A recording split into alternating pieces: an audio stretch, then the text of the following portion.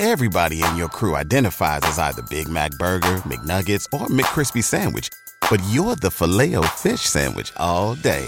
That crispy fish, that savory tartar sauce, that melty cheese, that pillowy bun. Yeah, you get it. Every time. And if you love the Filet-O-Fish, right now you can catch two of the classics you love for just $6. Limited time only. Price and participation may vary. Cannot be combined with any other offer. Single item at regular price. Ba-da-ba-ba-ba. You're listening to Talk of Champions, an Ole Miss Spirit podcast with Ben Garrett. It's time! It's time! It's time! It's time! It's time!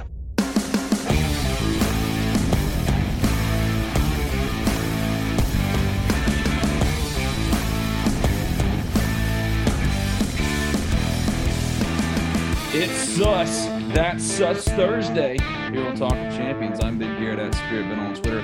I don't have my video on this Zoom call with Nick, mainly because I don't want to stare at my ugly self.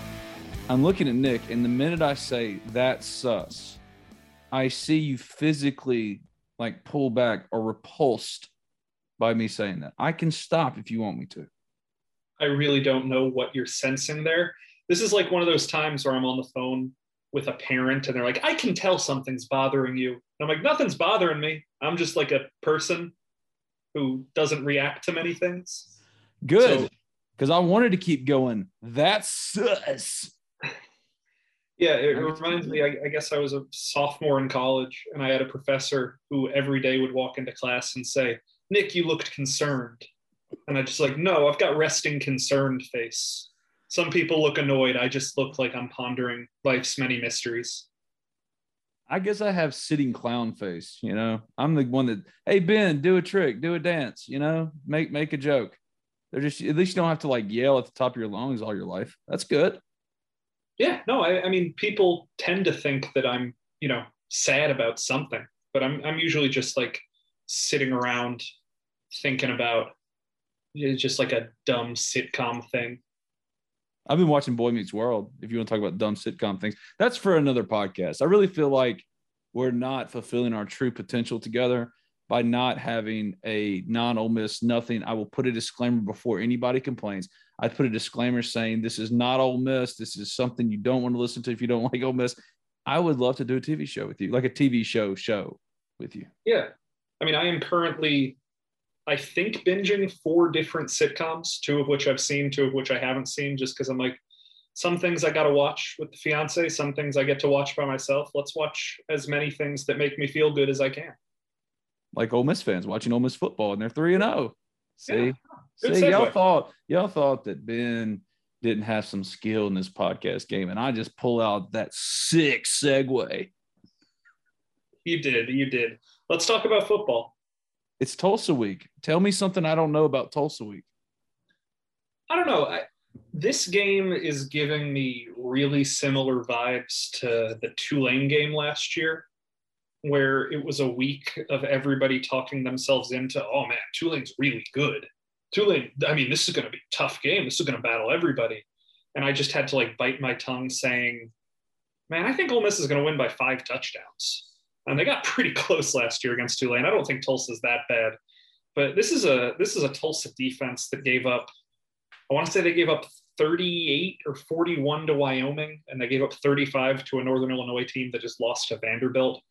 I mean, this is a Tulsa team that they can throw the ball really well, and they're going to move the ball better than Georgia Tech did without any question. But, man, I don't see this being a game that Ole Miss struggles at all to put up 400 yards. I think the offense is going to finally look like the offense people are used to. And we got a glimpse of that last week against Georgia Tech, but I think it's going to be a continuation of that because I haven't been able to find it from Tulsa to see what this defense is going to do to slow down Ole Miss. I think a lot of that thinking comes from being a month into the season for Ole Miss and they hadn't played anybody. They hadn't really been challenged, truly challenged. You're right. You are. But, I mean, is this going to be the true challenge, or is this going to be you want to see the challenge because you don't want Kentucky to be the first challenge? And I get that. Just like last year, you didn't want Alabama to be the first challenge, and then Alabama kind of smacked them in the face from the jump. You don't want that to be the case where you haven't really faced competition, and then you're hosting a top 10 team and anything can happen. But yeah, I just, I don't know. I don't necessarily see the Tulsa hype.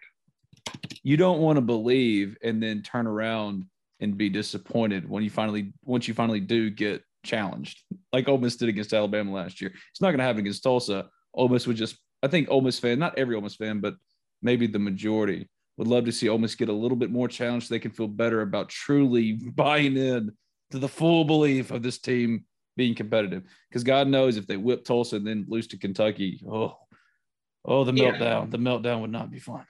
Yeah, but again, we've said this on podcasts 4 weeks in a row, and I'm going to keep having to say it.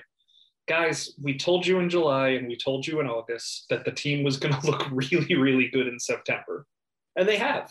And ride the lightning, man. It's awesome. It's awesome when your team looks great. But I don't think Tulsa just magically became this great, awesome team that's going to challenge Ole Miss more than we thought they would a month ago because their passing offense looked really good against Jacksonville State. I mean, they completed, I think, 78% of their passes against Jacksonville State, and that's why the passing numbers are so gaudy.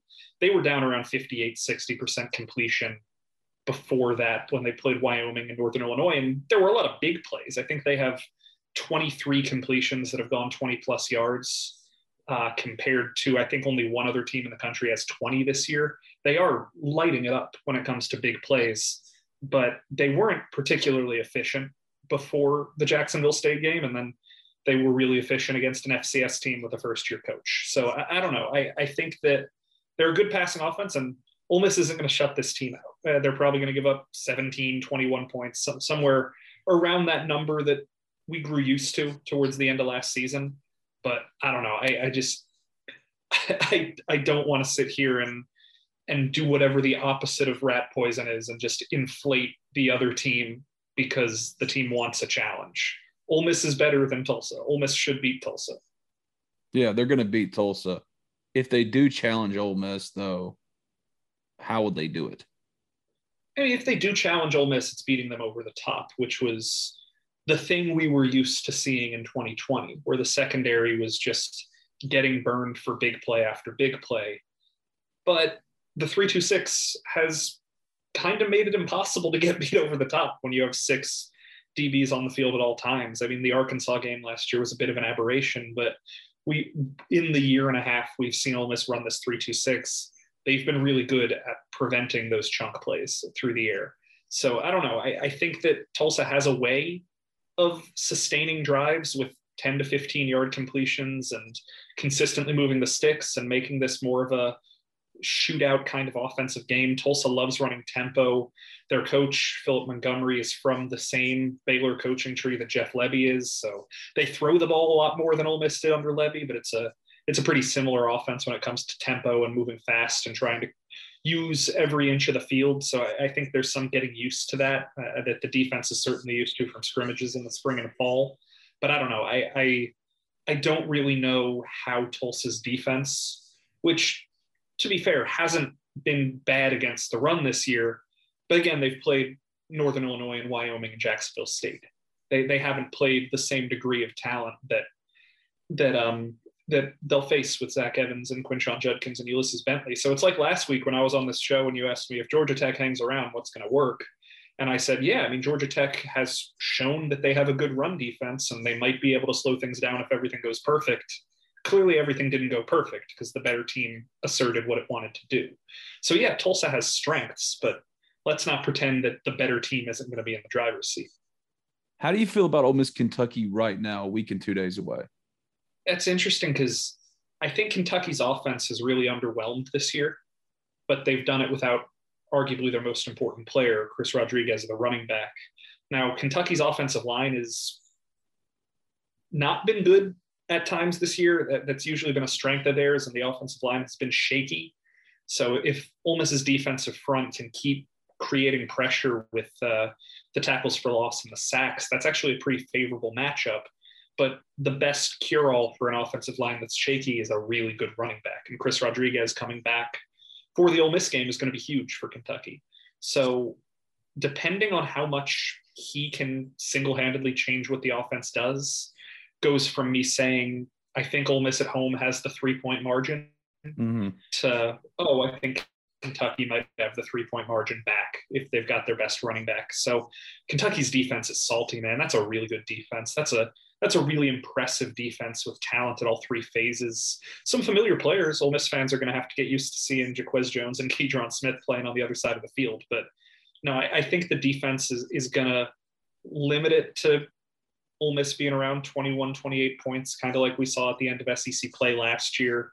And it's just going to be a matter of can Ole Miss's defense respond to Will Levis and Chris Rodriguez and some of the talent that Kentucky has on offense. I think if you're just comparing the rosters talent for talent, Ole Miss probably has more talent than Kentucky. But if you are talking about cohesiveness and mastery of style and all of that stuff, I think that Kentucky plays really well as a unit. So if Chris Rodriguez can be the X factor that he has been the last couple of years, I give Kentucky the slightest of slight edges. But either way, I haven't decided if I'm picking Kentucky by 3 or Ole Miss by 3. It is that kind of game. What does Ole Miss have to do against Tulsa then to in any way positively or negatively impact your thoughts on Ole Miss Kentucky? I think I'm going to need to see another defensive performance, another good defensive performance where they're wreaking havoc in the backfield. I think that's another feather in the cap. But we still both want to see more even offensive approach, more of a, consistent passing attack where I think last week against Georgia Tech, 12.2 yards per pass attempt would have been the second best passing game of the season for Ole Miss last year. Like they were effective, but they were doing so, I think, on 18, maybe 19 pass attempts, and they're running the ball 62 times. You'd like to see closer to 50-50, maybe not a true 50-50, but even closer to 60-40, that you got to keep Kentucky honest with the pass attack because that's a good run defense. You saw what they did to take away Florida's run game almost completely in week 2. So I don't know. I think that I want to see a little bit more consistency from the passing game. We'll see how the receivers respond. We'll see if they can get Trigg more involved because other than the 3 catches in the red zone against Central Arkansas, he hasn't been super involved in the game plan. I think that getting him more involved in those 10 to 20 yard passes over the middle would be huge. But that's just kind of, I'm being a stickler here. I'm picking small stuff because when it's a margin of error so small with 2 teams that seem pretty evenly matched, that's the stuff you got to point out at, right? Yeah, you have to point that kind of stuff out. And with Trigg, it's not like he's not running routes. Just Ole Miss offensively in general isn't running a lot of routes. When you're running the ball 35 out of 44 times in the first half, just not a lot of opportunity there, not just for Michael Trigg, but for all those different guys in the skill sets. Yeah, I think Kiffin said something the other day at his press conference where if you go back a month and tell him you win a game 42-0 and Jalen Robinson doesn't play and Trigg has 1 catch, then he doesn't know how it happens. I think we all could have figured out it was because Zach Evans went off, but maybe we would have thought Bentley and Judkins' roles would have been reversed, where Bentley's the one up around 90 yards and Judkins is the one coming in and wreaking havoc in garbage time. But no, I mean, I think we could have all seen this coming. This rushing attack it's something else, man. You've watched Ole Miss a lot longer and a lot more closely than I have, but I can't imagine there's ever been an Ole Miss rushing attack that has felt this inevitable as Ole Miss has through 3 weeks. Oh, I like that. The inevitability of the Ole Miss rushing attack. Yeah, I mean, it's just like whoever's on the field, whichever of the 3 guys is on the field, and you mix in Dart, who ran the ball well the other day, it just kind of feels like, yeah, they're going to get their yards. Whether it's 100 for Evans, 100 for Judkins, 50 for Bentley, you're going to find a way to get 250 yards. And that just, I don't want to paint it as boring. Of course, it's exciting when your running backs are that good, but it just feels like, yeah, these guys are going to rush for 250. That's what they do. Well, I don't want to pass on the back, but I'm going to pass on the back. 2 weeks ago, we said what could separate these quarterbacks is one of them utilizing the running element of their games. And Jackson Dart did that at Georgia Tech in a 42-0 win over a historically comparable Power 5 opponent. Yeah, and Georgia Tech's in a weird situation, man. They suck, Nick. They suck. That's a program that tried to change its culture and did, but didn't get the results it wanted. So they kind of have to go back to the drawing board. But yeah, like we said last week, like we said the week before, and like we'll probably end up saying next week, can't draw too many conclusions when you're that much better than your opponent. No. The first time I'm going to say this is right now. Never said it before. A perfect fit for Georgia Tech is Hugh Freeze. Yeah, I mean, it's tough to recruit to Georgia Tech because the academic standards, but that's kind of the perk of having somebody whose scheme is so specific. You don't necessarily need to recruit the 5 stars. You need to recruit the scheme fits. Yeah, Evan Ingram was a unheralded 3-star that just showed out at camp. They can get Zedrick Woods, who just ran really fast at Ole Miss camp, to be an all-league caliber safety. I have never once thought that Hugh Freeze would ever get another job. But, hey, Georgia Tech, you're stuck in a rut, and I don't know how in the hell you get out of it. That guy makes sense because he's desperate for another, quote, bigger opportunity. And Georgia Tech isn't that big opportunity anymore, but he can rationalize it because he's not going to get anything else. In Georgia Tech, that's the kind of chance you've got to take because what's the worst that could happen? You end up right where you are now, back at the drawing board. I mean, come on. You've done it 3 times in the last 10 years. Yeah, I don't know. I think that's an interesting thought. I've thought about a lot of names for Georgia Tech. People have thrown Jamie Chadwell out there, who I think is Hugh Freeze without the baggage in a lot of ways, but he doesn't have the history of success quite yet. He's Hugh Freeze 10 years ago at Arkansas State. Basically, Hugh Freeze, wherever he goes, if he goes to Georgia Tech, immediately it's not going to be a lot of good, but immediately is going to inject national conversation the school he goes to. Like Georgia Tech will become a national story. They can't get that with a Jamie Chadwell or whoever it might be. That is, yes, probably a better coach for the long-term stability of your program. But college football these days, it isn't long-term. It's 3-year windows. Would you rather, and this isn't for Georgia Tech, this is for Ben Garrett University. Would you rather have Hugh Freeze or what's his face, Bobby Petrino as your head coach right now? Hugh Freeze. Yeah, I'm teetering on the line with that. I don't know. It's a tricky one just because. And the only reason I say that is because Hugh Freeze is an asshole, but Bobby Petrino is a special kind of asshole. Yeah, those are your words, but I like Hugh fine. Me and Hugh still talk occasionally. It's never overwhelmingly positive, but he's fine. I like Hugh fine. But every one of us, I'm an asshole. You're an asshole. Bobby Petrino is a different kind of asshole. Sure. Results are results, and we'll see what people end up doing. I don't know if he's ever going to get a 5th chance or whatever this is at a Power 5 school, but people saw. He coached the freaking Falcons. That's still, to this day, is always going to be something that's just like, holy cow. You remember where you were when Bobby Petrino coached the freaking Falcons and then broke up with them with the note? I was in Atlanta, so yeah, I do remember. Yeah, of course you remember. Of course you do. It was more rhetorical. You know that. I know. I would take Hugh Freeze over Bobby Petrino, but it's a lot closer now that I talked my way through it. Yeah. I mean, this is a dude that I think people forget his second act was the Lamar Jackson era. Like, it was more recent than people think. What a fast fall. Jeez. But we've gotten off topic. Yeah. Hopefully Georgia Tech hires somebody exciting because nobody wants to watch Georgia win 55-0 every Saturday after Thanksgiving at noon on ABC. Yeah, that's true. Looking more and more at this game with Tulsa, I'm with you. There has been a little bit of, well, this is the number 1 passing attack in the country. Ole Miss fans don't want to believe, and they get popped in the mouth against a team that everyone thinks will be there in the East all year. Now, Georgia's going to win it, but Kentucky will be there, be competitive. They don't want to then, get raced by Kentucky and go, oh, crap, what have we don't know anything to necessarily be true. Because it's easy to point out how good the transfers have been, how good the defense has been. Even the quarterbacks, while they haven't been great, Jackson Dart's taking steps. The running backs, number 1 in the country or something crazy. Offensive line, you could talk your way into, oh, man, I can see 9-0, 10-0. You get popped in the mouth against Kentucky. Yeah, that changes all that. This is the way that I've been looking at it all week. And, I mean, this is a long list, so sit with me. But here are all of the areas – or not all, here is a smattering of the areas that Ole Miss currently ranks top 20 in the country statistically. Scoring offense, scoring defense, rushing offense, rushing defense, total offense, total defense, first downs per game, first downs allowed per game, sacks, tackles for loss, third down percentage offensively, fourth down percentage defensively, red zone touchdown scoring percentage, red zone or fewest red zone attempts allowed, 20-yard gains offensively, fewest 20-yard gains allowed defensively, blocked kicks and punts, turnovers forced. I mean, they are playing as complete a version of good football as anybody in the country. We just don't know if it means anything.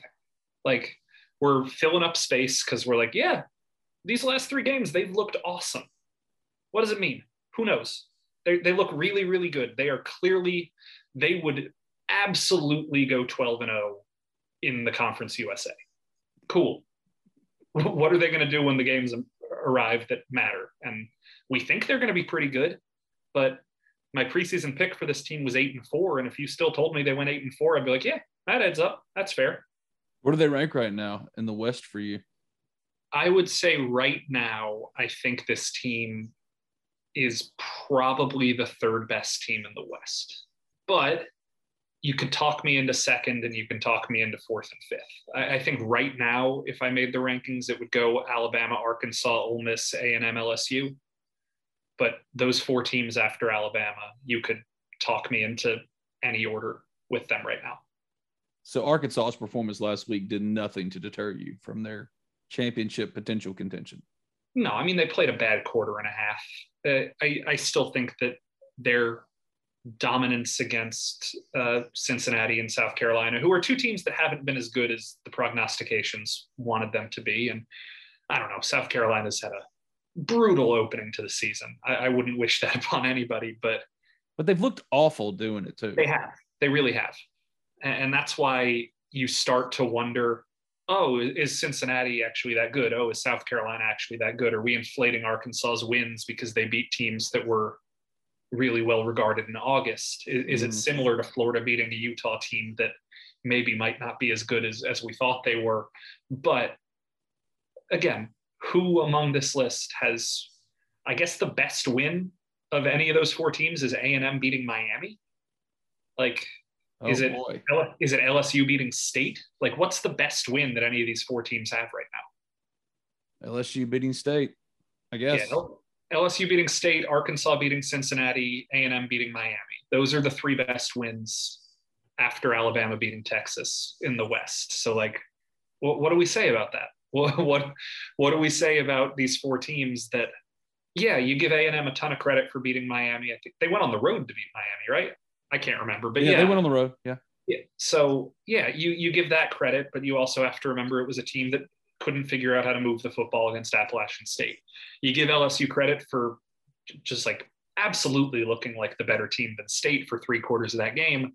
But you also remember what week 1 looked like. You give Arkansas credit for beating Cincinnati and beating South Carolina, but you also remember what the first 1/4 and a half against Missouri State looked like. I mean, all of these teams have a big, I don't know.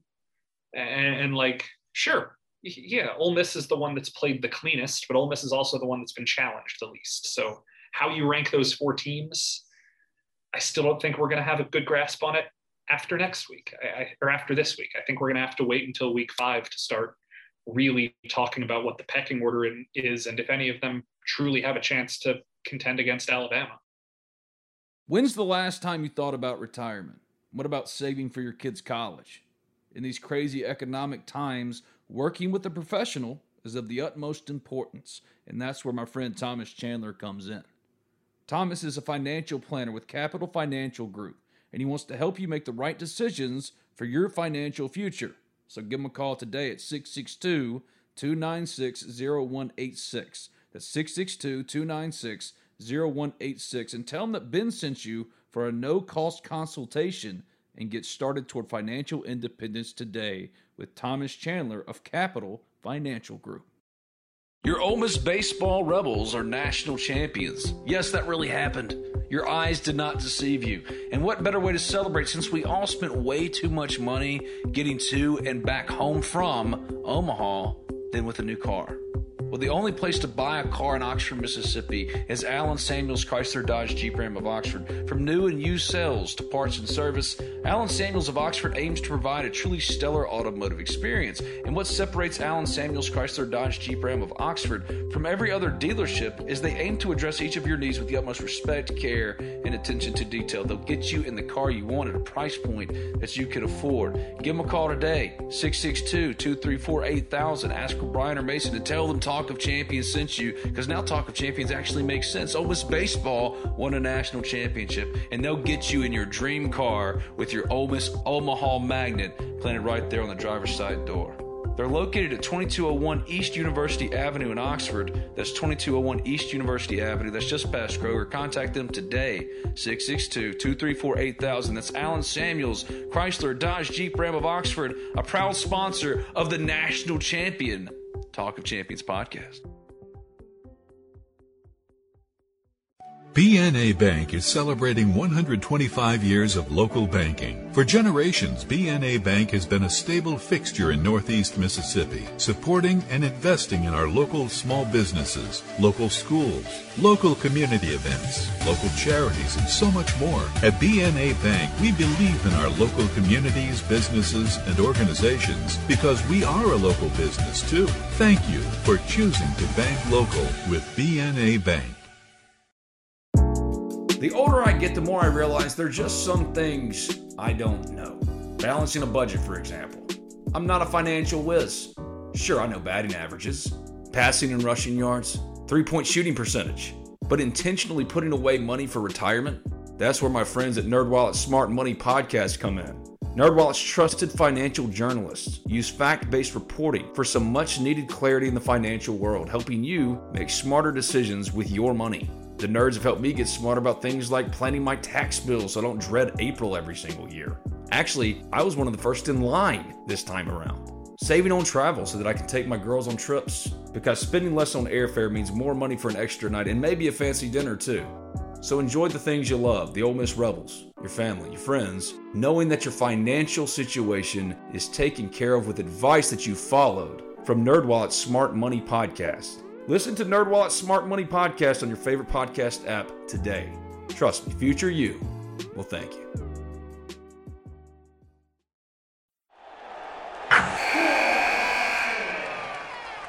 Wilson, you sent the game-winning email at the buzzer, avoiding a 4:55 meeting on everyone's calendar.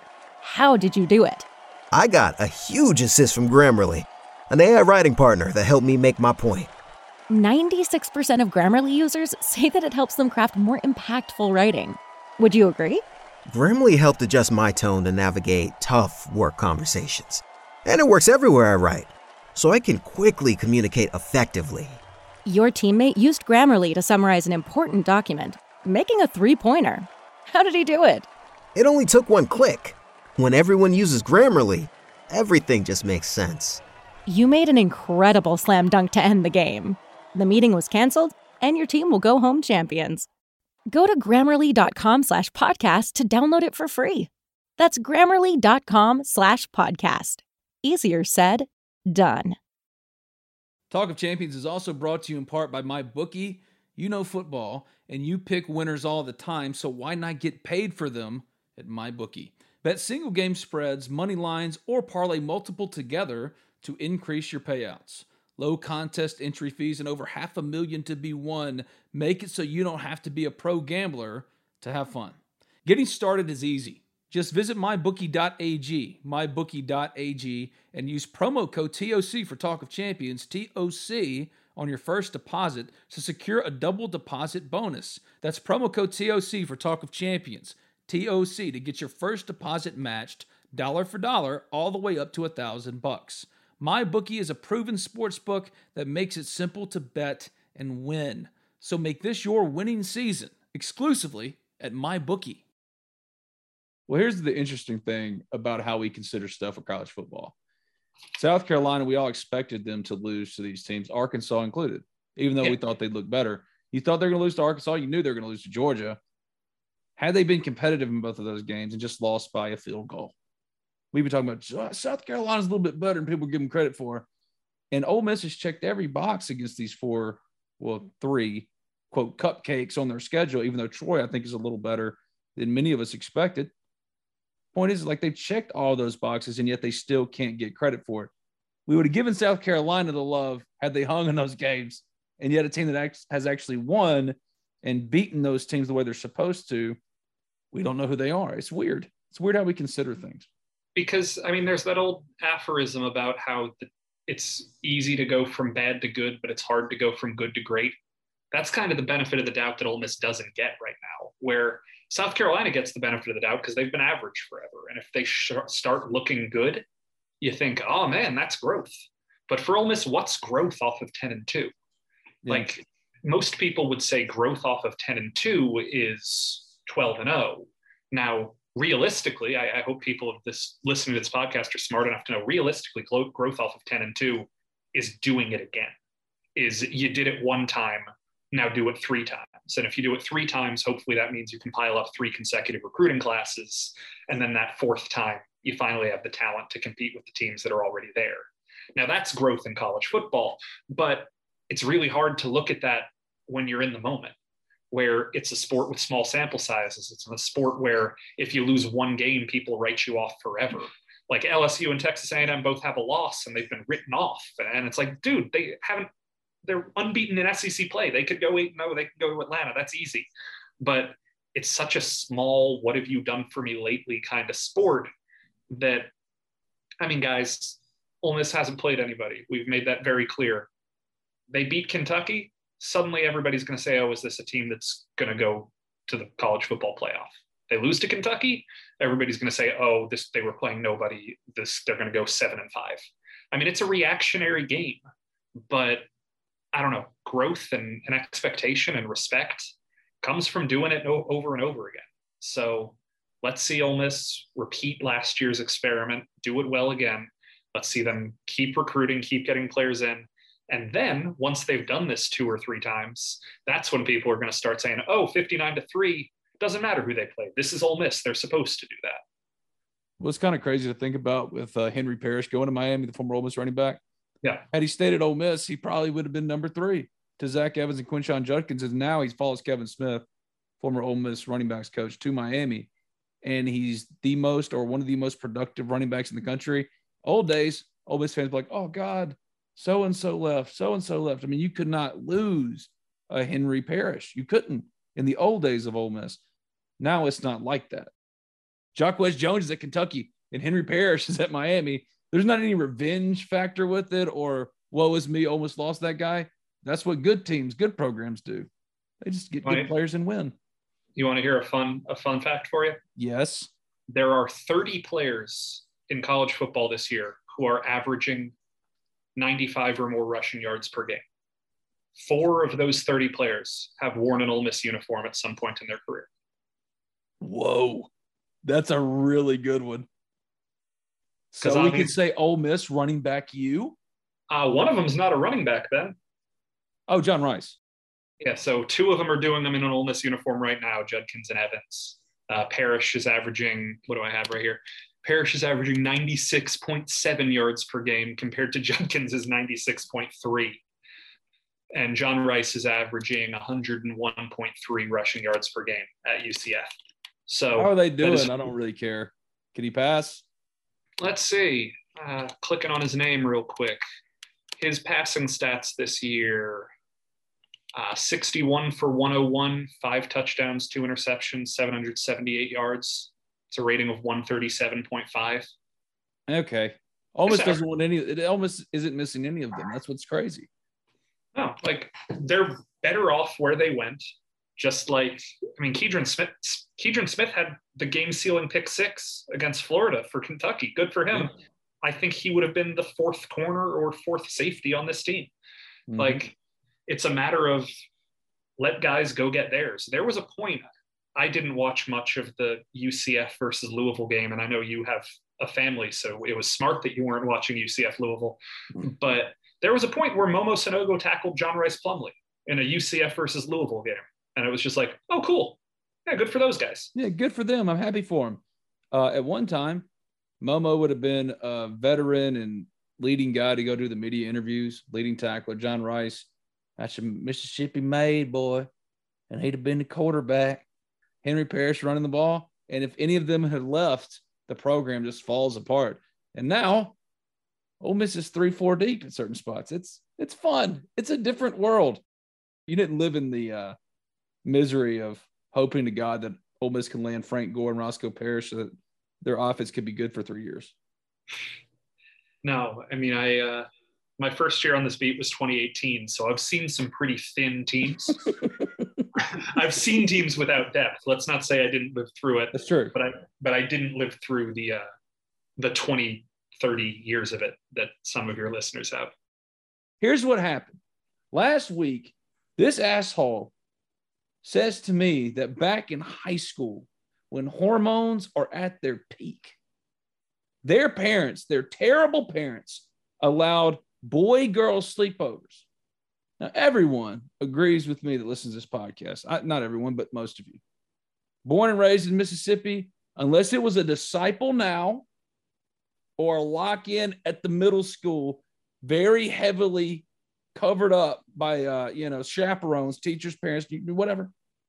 We didn't get these kind of opportunities. So now I'm thinking you've lived this whole other life of these amazing experiences that are both hilarious, but also deprived of your friend Ben. I was at home staying with my parents for the Georgia Tech game because I grew up about 30 miles outside of Atlanta. I was back at my parents' house, and one of the first things my mom says to me when I get in town is, "When the hell did you go to a boy-girl sleepover party?" Oh! And I reminded her, and she's like, "Oh yeah, that's right." But it's just like, it wasn't a common thing. It was a 1 or 2 time thing. It was just this guy's party. 1 or 2 more times than I got. Yeah, but like, Ben, I didn't know you when you were a teenager, so I'm not going to cast aspersions, but I can't imagine you would have been the things you're imagining. Wait. What are you saying, Nick? You see, I was like the Dustin from Stranger Things, hanging out with my buddies in the basement, playing a little D&D. Did you? I would have. That would have I've been never fun. played D&D, but if you want to talk about things, I think that's something you and I would enjoy. We're getting off track here. Tell me a funny friggin' story, please. You want me to just tell how much time we got? You want me to tell you a fun story about Nick being awkward? Yes. Okay. So I'm in 7th grade, and we were playing pickup football in PE. I was going to say recess, but it's 7th grade. There's no recess. And me and this kid I grew up with, Sean, are just throwing a ball back and forth. Was his last name Hunter? No. Sean Hunter. I've been watching Boy Meets World. I'm sorry. Was that his last name? Yeah. Wow. I could have gotten you on a Boy Meets World trivia question. Dang. I'm younger than you, Ben. I grew up in syndication. I didn't grow up watching TGIF. Well, sucks for you. It does. It does. But so me and Sean are playing touch football, and these 2 girls walk up to us and say, "Can we play?" And me, being a normal human being, says yes and starts throwing them the ball. This was apparently perceived as the most generous act of gratitude ever by this girl, Lindsay, who I was playing catch with. And apparently it was so generous that I get to school the next day and Sean says, "Hey man, Lindsay likes you." Yep, she likes you. Yep. And I was like, okay, sure, that's a thing that's true. And then I go on with the rest of my day, because why would I think twice about that? I'm too young to have awkward, anxious feelings yet. But then I get home from school. This was a Friday, and left on our landline voicemail is a call from Lindsay. Uh-oh, we got a stage 5 clinger. Sorry. And so I call back, and she says that she and her family have an extra ticket to the Braves game on Sunday, and they'd like to bring me. And I think this is word for word my reaction. I don't know. I haven't thought about it yet. I don't know.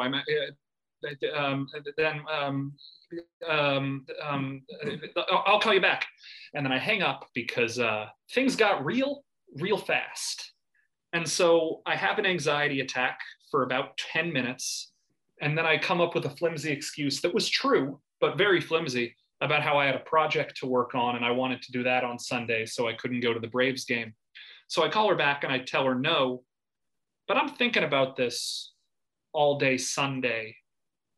And it's Sunday night, and my family is all sitting in the living room watching Big Brother. And before you guys jump on me with the accuracy, how's Big Brother on and you're in school and the Braves are in session? This was the year of the writer's strike, so Big Brother started 2 months early. No one is critical of that. No one's thinking that. People are critical, Ben. People are absolutely critical of when Big Brother is on the air. They know it's a very targeted, critical audience. They know it's a show that's on in the summer and kids aren't in school during the summer. I didn't even know when Big Brother was on. I don't want my credibility questioned here. This is a true story and I want my facts to add up. So we're watching Big Brother, and truly we were, Ben, you critical guy. So you didn't even know Sean's last name was Hunter.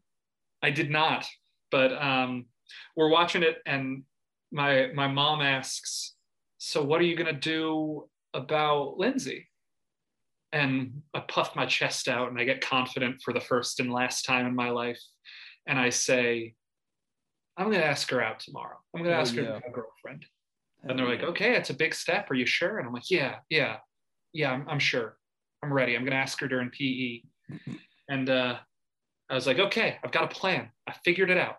I get to PE that day, and the boys and girls were separated that day, where the boys were allowed to stay in the gym and play basketball and play knockout and play gotcha and all these fun games. And the girls had to walk laps around the parking lot because sexism is real in public schools in 2007.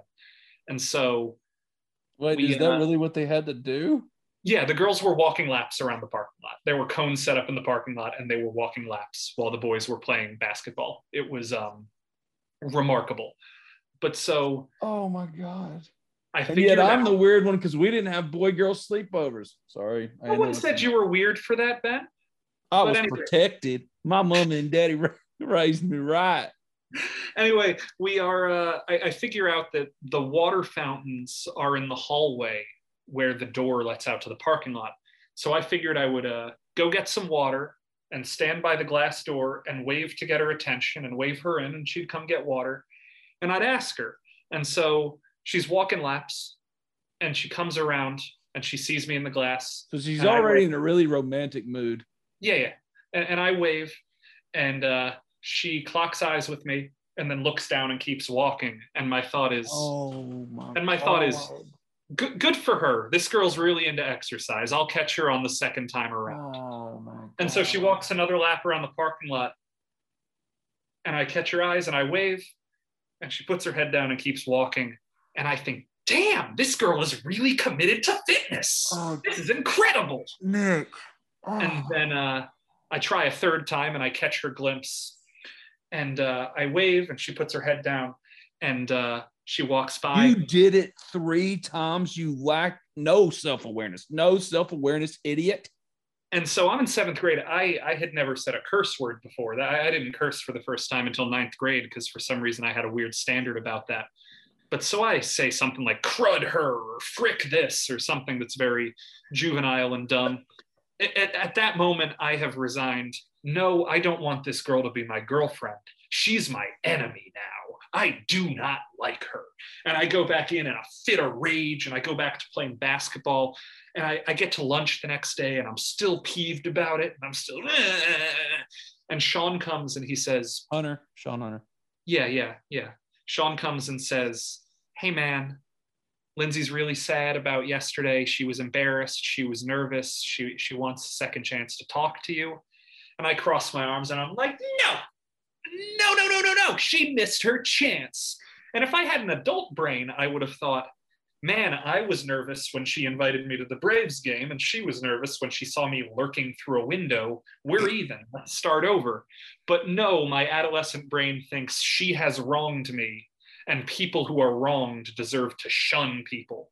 So it goes through a week or so of Sean coming to lunch every day and telling me that something Lindsay had said to him, just being the intermediary like every good middle school romance has. Can we change Lindsay's name to Topanga and your name to Corey Matthews? I'm more Minkus than anything else, and I think we all know that. So you had watched Boy Meets World. I'm sorry, I interrupted you again. Go ahead. So after about a week of me repeatedly saying no, Sean shows up to lunch, and I pull out my notebook and rip out a sheet of paper and write a note on it. And I say, let's end this now. And I remember what it says word for word because it's just the stupidest thing that a 7th grader can write. But I write, Lindsay, comma, indent, I am tired of this charade. I do not like you, Nick. Oh my God. And I hand it to Sean. And then about an hour later, I am walking through the hallway and a crumpled up ball of paper hits me in the back of the head. And I hear the shriek, you didn't need to be so mean. And then hear somebody running away. And I thought I had won. I was convinced, man. I'm like, look at that. This situation is over. I will never think about this moment ever again. And now I'm 28 years old and I think about this at least twice a month. Because who behaves this way, Ben? Did you ever reach back out to Lindsay ever again? Just to say, hey, I acted like a jerk. And so I don't know. I maybe. Or did you let her grow up thinking you were the biggest jerk ever? You were the Bobby Petrino of 7th graders in Georgia. I'm going to be honest with you. That took a heck of a turn. There was another year, I think it was 6th or 7th grade. There was this dumb thing that was going around our school called Snap, where... Oh, Snap. Zap or Snap, where they would write either Zap or Snap on the back of your hand with a time. So it would say like Zap 12:30. And then on the inside of their hand, they would write somebody's name. And you weren't allowed to look at the inside of your hand. But when that time came, so if it said Zap 12:30, you look up at the clock, it says 12:30, you flip it over, and whoever's name is written in there, you have to ask them out on a date. And that is so dope.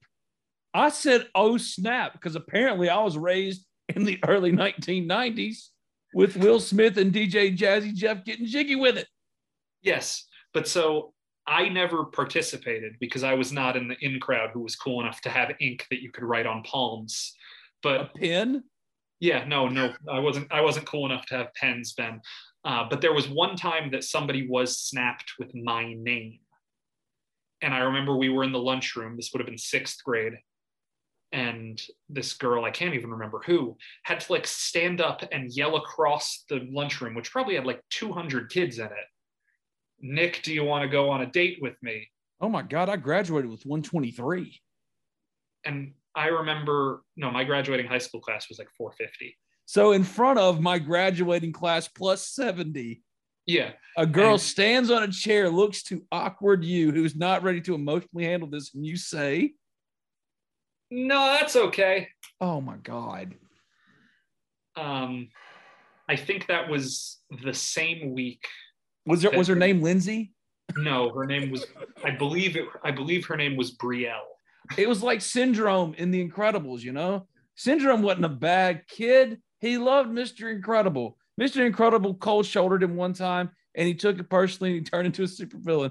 Lindsay, wherever you are, I want to know if you're donning spandex and you're flying through the air trying to attain world domination, because I would get where it came from.